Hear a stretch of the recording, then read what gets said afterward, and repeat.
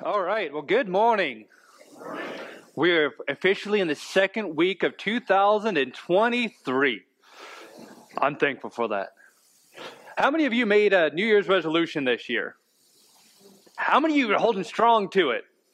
Every year I make a New Year's resolution, and that is this: to not make a New Year's resolution. I think I might have failed that already. But one thing about the new year, we have times in our life that it is good to kind of sit back and reflect. What happened in 2022? What happened over the last 5 years? What happened over the last 10? Well, as a church this last year, we had a challenge. And that challenge was to read through the entire Bible in 1 year. And we called it the Bible Recap. So this sermon is actually the recap on the Bible Recap. We're going to be actually going through the entire Bible in the next hour and a half. They brought sack lunches, right?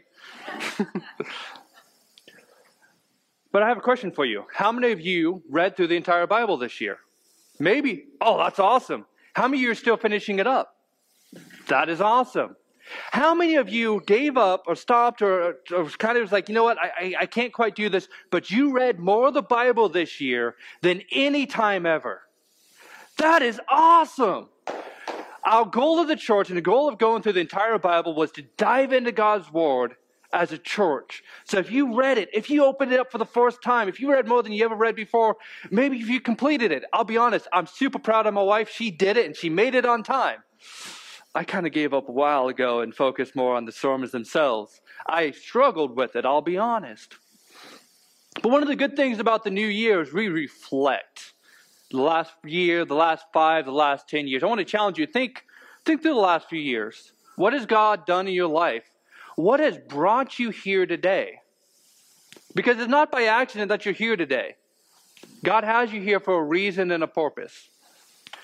And I'll be honest, when I look back the last 5 years, you couldn't have paid me $1,000 and said, you're going to be here today. I would have said, you're insane. 5 years ago, I was sitting behind a desk at Wells Fargo tapping away. I was serving as a deacon in my church, teaching Sunday school, leading a life group. I was helping lead our youth camp that we would do every summer. And I actually was a leader of one of the schools. It was juniors and seniors. And I worked on the main messages and equipping other leaders to pour into these students. And I loved it. Little did I know, not too long after that, I knew I was going to get laid off, and I would go from working behind a desk at Wells Fargo to becoming a truck driver. That I would actually spend the next year and a half, 2 years, away from my family more than I've ever done before because of training and being laid off. Little did I know that through that and working so much at work and being a deacon, being a Sunday school teacher, being a life group leader, doing all these things, leading the video and sound, even though I'm half tone deaf, that I would face burnout. And I would lose my reason that I was doing it. And not only that, little did I know that 5 years ago, I was like, yes, God, awesome, that I would go, why am I doing this, to being hurt and damaged by the church, to getting laid off again, going to Wisconsin and actually telling the church, I'm sorry, I can't be a part of this church anymore. That actually I would spend the next year and a half, because I went to Wisconsin, I had a son that was born, we had left the church, and then COVID hit. And I spent a year and a half not in the church. You see, I was preaching maybe 2 to 3 months. And then I stopped for the last 3 years. Little did I know that when I was laid off, my wife and I would talk about where would we go? Where would we move to? And we would always go, definitely not Missouri. We had no way we're going to Missouri. You know what? We'll go anywhere else but Missouri. I don't know. There's some rivalry between Iowa and Missouri. I never understood. But it was like ingrained in us. For some reason, we would not move to Missouri. And actually, when I applied for jobs, I'm working for a trucking company. I actually applied for Colorado Springs, Colorado, and Wausau, Wisconsin. Didn't get either one of those, but through applying for those, I got a job offer to come down to Columbia, Missouri. And I'm like, okay. You see, I had lost my identity of who I was and what my mission was. And so when it came to go to Columbia, I'm like, I got to provide for my family. This is who I am. I'm the provider. I'm the father. I'm the husband. Which brought us here to Columbia. And we get down here, and I'll be honest, I was hurt. I was damaged. I didn't want any part to do with the church.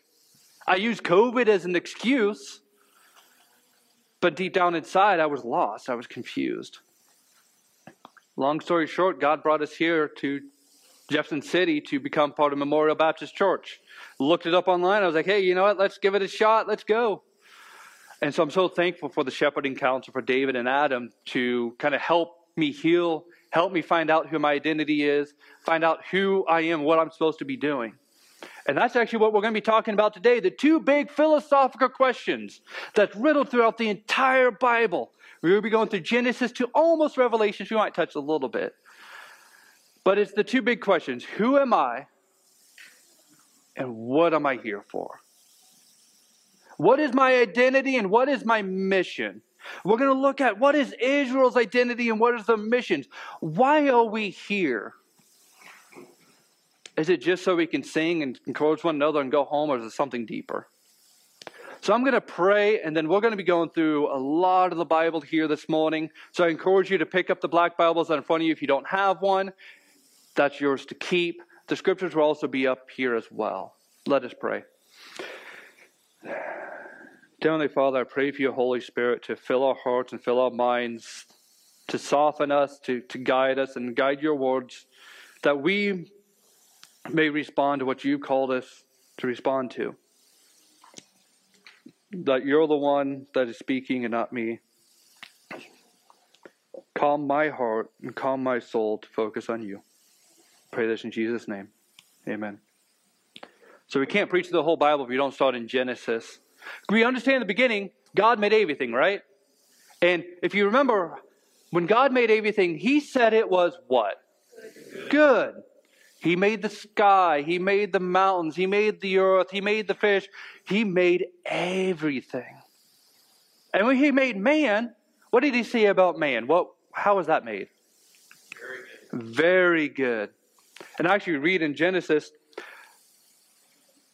1:26-28, then God said, let us make man in our image, after our likeness, and let them have dominion over the fish of the sea, and over the birds of the heavens, and over the livestock, and over all the earth, and over every creeping thing that creeps on the earth. So God created man in His own image. In the image of God He created him. Male and female He created them. So we see Adam and Eve, when they were made in God's image, to reflect who God was. They were made for God. And it says, and God blessed them, and God said to them, be fruitful, multiply, and fill the earth, and subdue it, and have dominion over everything, to summarize it up. So they were made in God's image and His likeness, and they were made to be fruitful and to multiply. And I think we have a pastor here that is taking that to heart a little bit and is doing a very good job at that. And actually, we read in chapter 2 of Genesis, verses 7, it goes a little bit deeper on how God made Adam and Eve.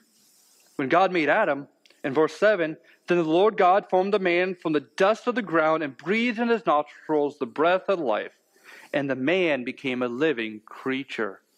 So, when God made everything else, He spoke. He used His word. He said, let it be. But in chapter 2, verse 7, we see something different. We see that God came down and it formed him out of the dust. So if you imagine that, shaping man, shaping Adam. And not only did He shape him, He breathed life into him. There's something, if you look through the entire Old Testament, there's a big problem that Israel has, that everyone has, and that's idolatry. Worship of idols. Now, if you think of idols, how are idols made? There's a craftsman, a person, who takes some gold, silver, or bronze, shapes this statue with an open mouth. Why with an open mouth? So that when they give sacrifices, offerings, that the God they worship may fill the idol and be with the people and bless them. But here we see God made man, and He breathed life into them because they were to be His image bearers from the very beginning. And they were supposed to be fruitful and multiply and fill the earth. They're supposed to dwell with God, walk with Him, and be content in who He is and who they are made to be in His likeness. But we see in Genesis chapter 3, things didn't go so well. They lost their identity a little bit. They were tempted by the serpent, who is very crafty, by challenging their identity and saying, you could have a different one. In Genesis chapter 3, verse 5, but the serpent said to the woman, you will not surely die, for God knows that when you eat of it, your eyes will be opened, and you will be like God, knowing good and evil. Think about this. They were with God, dwelling with Him, His image bearer. Their mission was to be fruitful and multiply. And here the serpent says, hey, guess what? Your identity, you could be like God. You can know good and evil. You can decide for yourself what's right or wrong. And they saw, ooh, this is good. The fruit looks good. It looks tasty. And they lost something. From the very beginning, from the fall, they lost the identity of who God was because they pursued an identity that was not their own, is to be more like God than what God called them to be, which is ironically like God as His image bearers. So we look at their identity, image bearers of God. The mission, very simply, to obey God and be fruitful and multiply. And after the fall, they go out, they have babies, they start being fruitful, they start multiplying, and we get to Genesis chapter 11. Right. I jumped too far. Genesis chapter 11, the Tower of Babel. So the mission, be fruitful and multiply, to fill the ends of the earth. Well, instead, Genesis chapter 11, the Tower of Babel, the whole earth had one language and the same words. And as the people migrated from the east, they found a plain of the land and settled there.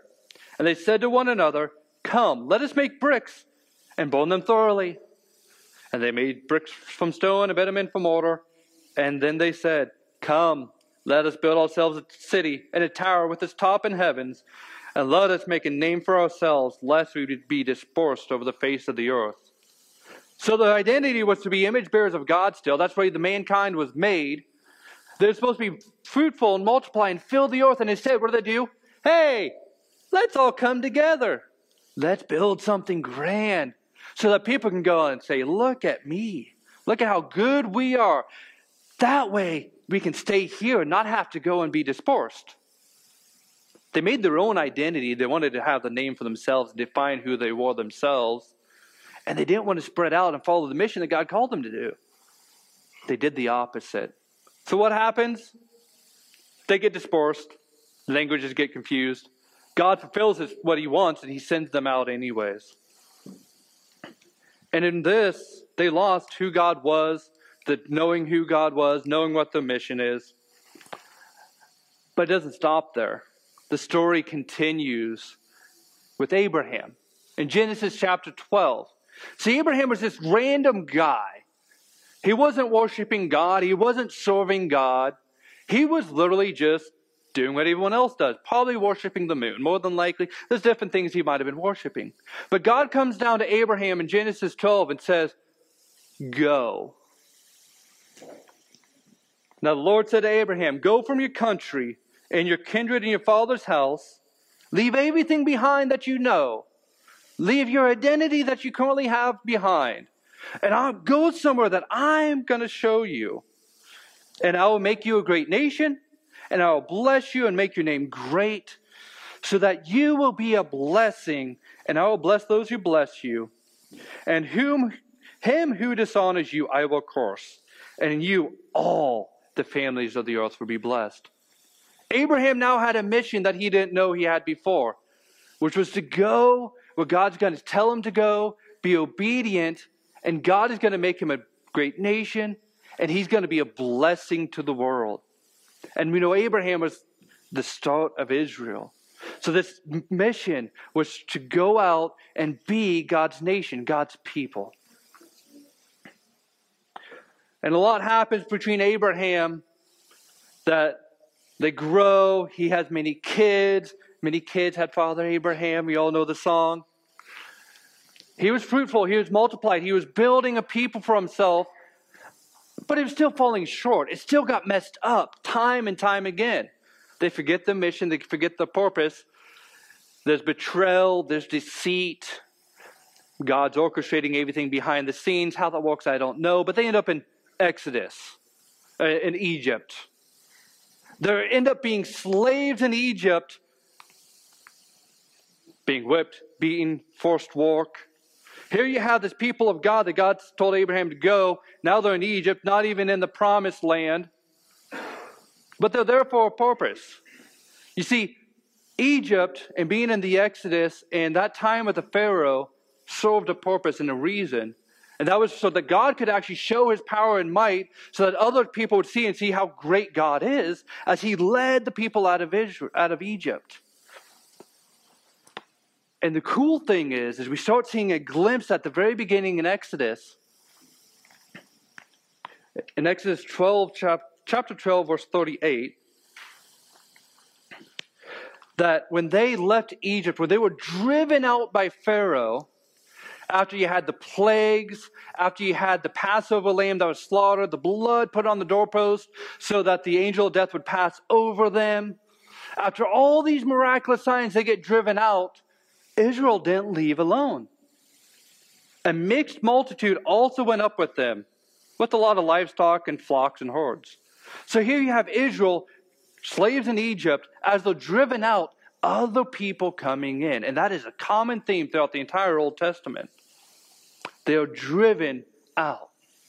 Now the Passover, I mentioned it, that is very important. When we think of the Passover, often we think of the Lord's Supper. Because we celebrate the Lord's Supper because Jesus' body was beaten for us. His blood was shed for us. And through his death and sacrifice, death passes over us when we put our faith in him. And so that's why we celebrate the Lord's Supper, to remember that. Well, the Israelites were called to remember what God did in Egypt. And the Passover lamb that they slaughtered, that they spread, so that the death would pass over them. So they had a Passover supper. And they had rules and regulations with that. And it's so interesting because it starts off in chapter 12, verse 43, when it gives the commands of it. And the Lord said to Moses and Aaron, "This is a statute for the Passover. No foreigner shall eat of it. No random person coming along can eat of this Passover. It is sacred for you because what God has done in remembrance of him. So no random person, no foreigner can take it." But in verse 48, if a stranger shall sojourn with you and would keep the Passover to the Lord, let all his males be circumcised. Then he may come near and keep it. He shall be as native of the land. But no uncircumcised person shall eat of it. There shall be one law for the native and for the stranger who sojourns with you. Catch this. So no foreigner, no random person from the outside can partake in the Passover. But there's a difference. Someone who says, you know what? I see who your God is. I see what he's done. And I want to be a part of you. I'm going to walk with you. I'm going to live life with you. I'm going to get circumcised in obedience to what God's called. I cringe every time I think of that. I would not want to do that. But you see that even in the Exodus, before Israel really was even in the promised land, was really a unified nation, God's saying, hey, mixed multitude is going to go up with you. There's going to be foreigners coming through.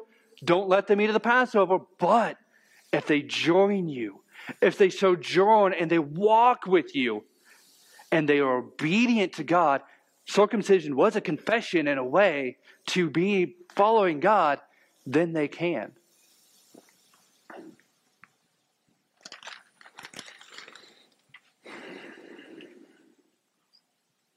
See, Israel had a mission. Israel had a new identity. Israel as a nation, as it developed. Exodus 19, verses 4 through 6. Now therefore, if you will indeed obey my voice and keep my covenant, you shall be a treasured possession among all peoples. For all the earth is mine, and you shall be a kingdom of priests, a holy nation. These are the words that shall speak to the people. See, Israel had a new identity as a nation. They were to be God's treasured possession. They're going to be a kingdom of priests. They're going to be holy. They had a mission to obey God, obey His voice, to obey His covenant. The agreement that they made with God, that if God says, I'm going to do this, if you do this, they said, yes, we will. And that was their mission, was to obey God and His covenant. They were actually supposed to be God's representatives as a nation so that others outside would come and see God's power, see God's might, see God's blessing on Israel and go, I want to be a part of that. I want to go from a foreigner to sojourn with them because I see what God is doing in Israel. That was the mission. It was to connect the fallen world to God. That's what a priest does, right? We don't really have priests today. We don't sacrifice animals and stuff like that. I'd find that a little weird if you saw David come up here and be like, hey, here's Mary had a little lamb. We don't do that. But the pastor or shepherd does the same thing. We go and we go, let me pray with you. Let me share who God is with you. When we preach the gospel, when we preach His word, we're saying, come connect with God. We still have that role today. And back then, the priest would actually offer sacrifices. Oh, I've sinned. I did this wrong. Or, hey, God did this amazing thing. I'm going to bring this sacrifice to bring glory to God. And the priest was the intercessor there. He bridged the gap. And Israel, as a nation as a whole, was supposed to bridge that gap and show people who God was. Unfortunately, they messed it up. It wasn't sufficient. And see, as they build up, they started becoming a nation. You had the time of the judges where they go, you know what? I'm going to do whatever's right in my own eyes. Kind of takes you back to Adam and Eve, right? I know good and evil. I can choose what's right. I can choose what's wrong. So we have the time of the judges. Then we get to the kings. We get King David, and we know the Davidic promise, the Davidic covenant, where God told David, hey, I'm going to have an everlasting kingdom through your line. I want you to get ready to build a temple, because at this point they had tents, and the tabernacle was a big tent that they traveled along for God's house. And God told David, you're not going to build my temple, your son's going to. And Solomon builds it. He builds a temple, a house of the Lord, to be a beacon for others, that they could come into Israel and into Jerusalem and worship God, both Israelites and the sojourners, the foreigners that are looking to, who is this God? And Solomon, he gets it, kind of. At the beginning, he builds the temple. And in 1 Kings 8:41, likewise, when a foreigner who is not of your people Israel comes from a far country for your name's sake, for God's name's sake, for they shall hear of your great name and your mighty hand, your outstretched arm, when he comes and prays towards this house. Here in heaven your dwelling place, and do accordingly to all for which the foreigner calls to you, in order that all the peoples of the earth may know your name and fear you. As do your people Israel, that they may know that this house that I have built is called by your name. Solomon kind of gets it. This temple, this house for God, foreigners are going to hear about it. They're going to see your great name. They're going to see your mighty works. They're going to come. Listen to them, God. Solomon understood his identity was God's treasure possession, a kingdom of priests. To be holy, the mission wasn't just for them, but it's also to bring outsiders in, from foreigners to sojourners. We see this riddled throughout the Old Testament. Now we know Solomon. Solomon had a big problem. He had a lot of wives. And with his lot of wives from other kingdoms, other religions, he fell in idolatry as well. He lost his identity. He lost his mission because he decided to pursue something else, something different. And we see Israel it's just not enough. It's not right. They mess it up along the way. You get different kings that come up and fall down. Get a couple good ones. Most of them are pretty bad. And actually, we see the journey as we look through Kings that Israel is losing their identity throughout the way. So much though that they had God's word written down. And you know what they did? They lost it. They lost it. They pursued other gods, other identities, other missions, so much though that God said, you know what, I'm spitting you out of this promised land, and they leave in the exile. They get kicked out of the promised land that was promised all the way to Abraham. Eventually, you get some people that go, you know what, we messed up, we should come back. And God allows them to come back and brings them back. And there's one more point I really want to kind of catch you with, and that is in Ezekiel 47. You see, Israel's identity was to be God's people, to be representative, to bring the foreigners in, to be sojourners with them, and to worship God, to glorify God, and obey Him. And they lost all that. They messed it all up. And when God brought them back, God says to Ezekiel something that kind of blew my mind. Ezekiel 47, 22 through 23. So you shall divide this land among you according to the tribes of Israel. Come back. We're going to divide it back up to the tribes. Okay. Good. You shall allot it as an inheritance for yourselves. Israelites, it's for you. Come back. Take your allotment. Take your inheritance. Many of us are at different stages of life, but as you get older, you start thinking, what am I going to leave behind to my kids? What are they going to have? It's for them sometimes that we pass things on. You know, much with land. In the Old Testament times, you had a lot of land you divided amongst your kids because that's how you continued on. So that, hey, divide amongst yourselves. And for the sojourners who reside among you and have children among you, they shall be as native-born children of Israel, when they shall be allotted in an inheritance among the tribes of Israel. In whatever tribe the sojourner resides, there you shall assign him his inheritance, declares the Lord. So now you see, when they come back, even the sojourners, even those that are part of the 12 tribes of Israel, got a piece of the inheritance to come back, to dwell in. Of course, they come back, they rebuild the temple, they do all these things, but they're still separated from God. They still don't have that full identity in who God is. And actually, they were sitting, waiting for a Messiah to come.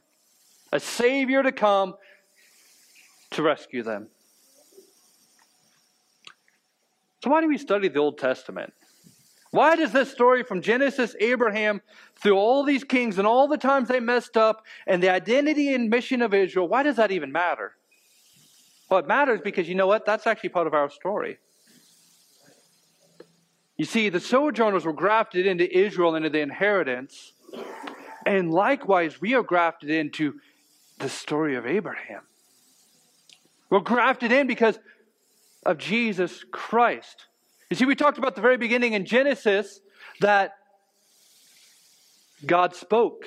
His words made everything. And in John, we actually read that in the beginning was the Word, and the Word was God, and the Word became flesh. That is Jesus. With Abraham, that covenant, when God said, through your seed, I'm going to bless. That seed is singular, pointing to Christ. To the Davidic covenant, when God says, I'm going to have an everlasting kingdom, you'll forever be on the throne, that points us to Jesus Christ. And we actually, if you reflect, just a month ago, we celebrated that this Messiah, this Savior, this King, was born in a manger, humbled himself to be born as a manger, to walk among us, fully God and fully man. In Galatians chapter 3, verses 27 through 29. For as many as you were baptized into Christ have put on Christ. So why do we baptize? Well, first off, somebody needs to put the faith in Jesus Christ and Jesus Christ alone. Because Jesus came, born as a man, born in a manger, lived his life as a perfect image bearer of God himself, because he was God himself, and paid the price on the cross for our sins. And if we put our faith and trust in him, we follow in obedience in baptism. Which, if you think of baptism, following obedience of a response to what God's called you to do, that actually kind of takes you back to Exodus, to circumcision. It's actually very similar when you look into it. But when you put your faith and trust in Christ, and you find your identity in him, verse 28, there's neither Jew nor Greek, there's neither slave nor free, there's neither male or female, For you're all one in Christ Jesus. And if you're Christ, then you're Abraham's offspring, heirs according to the promise. Whoa. So then all of a sudden you think about the Old Testament, that story of Abraham's calling, of him being a blessing to all nations, to all families. We're a part of that. That becomes our story. And of course, when you look at Abraham, you got to understand Abraham in light of Genesis. So the entire Old Testament, New Testament is actually one unified story pointing us to Jesus Christ. And you know what? We're a part of that story when you put your faith and trust in Jesus Christ. So who are we? What is my identity? What is my mission? To put a faith and trust in Jesus Christ, what is it? Well, 1 Peter chapter 2, verses 9 and 10. But you are a chosen race, a royal priesthood, a holy nation, a people for his own possession, that you may proclaim the excellencies of him who called you out of darkness and into marvelous light. Once you were not a people, but now you are God's people. Once you had not received mercy, but now you have received mercy. The beginning of this passage, does that sound familiar? Does that sound like something we just heard a little bit ago? In Exodus, what's Israel's identity? A kingdom of priests. A royal priesthood. But you're a chosen race, a royal priesthood. 2 Corinthians chapter 5. Therefore, if anyone is in Christ, he is a new creation. The old has passed away, behold, the new has come. All this is from God, who through Christ reconciled to us himself and gave us the ministry of reconciliation. That is, in Christ, God was reconciling the world to himself, not counting the trespasses against him, and entrusting to us the message of reconciliation. Therefore, we are ambassadors for Christ. God, making his appeal through us, we implore you on behalf of Christ, be reconciled to God. For our sake, he made him to be sin who knew no sin, so that in him we might become the righteousness of God. So who am I? What is my identity? Why am I here? For through Jesus Christ, we have a new identity. It says we are a new creation. The old has gone, the new has come.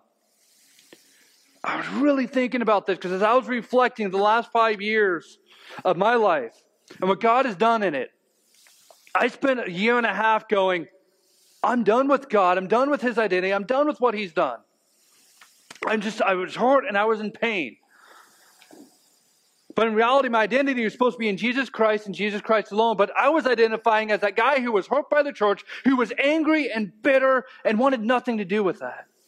I was identifying myself as, you know what? I'm a provider for my family. I'm going to do what I can to give us a roof, give us food, and I'm going to work and figure this out. I'm going to do it on my own. I'm going to be a father. I'm going to be a husband. I'm going to do everything else. And I had lost who I was, and I became questioning everything. And there's often we find our identities in our past. I had a friend, and I love this guy to death. Whenever he introduced himself, he always introduced himself as a recovering alcoholic. He was a Christian, he put his faith in God, but whenever you talk to him, it's always like, I'm a recovering alcoholic.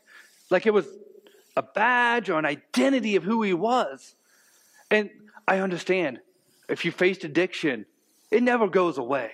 It's always a struggle. It's always there. And I'm not belittling that. But his identity should not be, I'm a recovering alcoholic. It should be, I am a child of God and I put my faith and trust in Jesus Christ. His identity should be in Christ. Our identity isn't, I'm a truck driver, I'm a teacher. It isn't, I've messed this up, I got divorced. The identity shouldn't be, sorry David and Adam, that I'm a pastor, that I'm a deacon. If that's your identity, you are falling short of the identity that God's done for you. Because see, you're a new creation. The old, anything that you've done in the past is gone. You're new in Christ. We are a chosen race, a royal priesthood, a holy nation, a people for his possession. We are one in Christ, which means another thing, when our identity is in Christ, we are not alone. Together, our identity is in Christ. Together as a church, we need each other because we need Christ. So then, if this is who we are now, a new creation, a royal priesthood, a chosen people, what's our mission? To be image bearers of God, to be ambassadors for Christ, to proclaim His excellencies, to make disciples. I mean, Matthew 28, 18 through 20, all authority in heaven and earth has been given to me. Go therefore and make disciples, baptizing them in the name of the Father, the Son, and the Holy Spirit, teaching them to observe all that I commanded you, and behold, I am with you always to the end of the age. From the very beginning, the mission, when after the fall, was to be image bearers of God, to be fruitful and multiply, to show God to the nations around, to reconcile a broken world to God. And that is our mission. Because we have a new identity in Christ, and the others doesn't matter. But we want to worship God passionately, connect authentically. We want to know God deeply, to grow in our knowledge of God. And we want to go proclaim His excellencies. See, when we go and we make disciples, it isn't just that we go out and go, here's who Jesus is. Here's what Jesus has done. And then let them be. But we actually invite them in to worship God passionately, to connect authentically, to grow in our knowledge of God deeply, and then to encourage them to go out and make more disciples. There's a reason why I shared what I'm ashamed of, that this identity and mission is hard. There's a reason why I shared that there was a year and a half that I want nothing to do with this. And I went from preaching God's word every few months to doing what God was calling me to do, to being confident in who I was in Him, to going, I'm hurt and I'm done. Because I don't want to just be somebody who comes up here and preaches and go, here's what God's word says. I got it all together. I got it figured out. I don't. I can guess probably most of you don't. So I want to ask you this. What is your identity? What is your mission? What are you here for? Why am I here? What am I doing and why am I doing it? So if you find your identity in anything else, you're going to fall short. Much like Israel did. Much like I have. See, we are a new creation in Jesus Christ. When you put your faith and trust in Him. It is when you find your identity in Christ that you find your mission for Christ. And that mission is to proclaim Him and not ourselves. As the worship team comes forward, I just want to pray with you and encourage you that if you're confused on what your identity is, if you've been lost and you want to put your identity in Christ, you want to know who He is, know what it means that He paid the price on the cross for our sins, I'd love to speak with you and pray with you. I know David and Adam would as well. Let us pray. Heavenly Father, I praise you that you sent your Son to pay the price for our sins. I praise you that you've called us to a ministry of reconciliation, of drawing people to you and you alone. Lord, I pray for humbleness of our hearts to receive your identity over our own, to put our old aside and trust in you. I pray this in Jesus' name. Amen.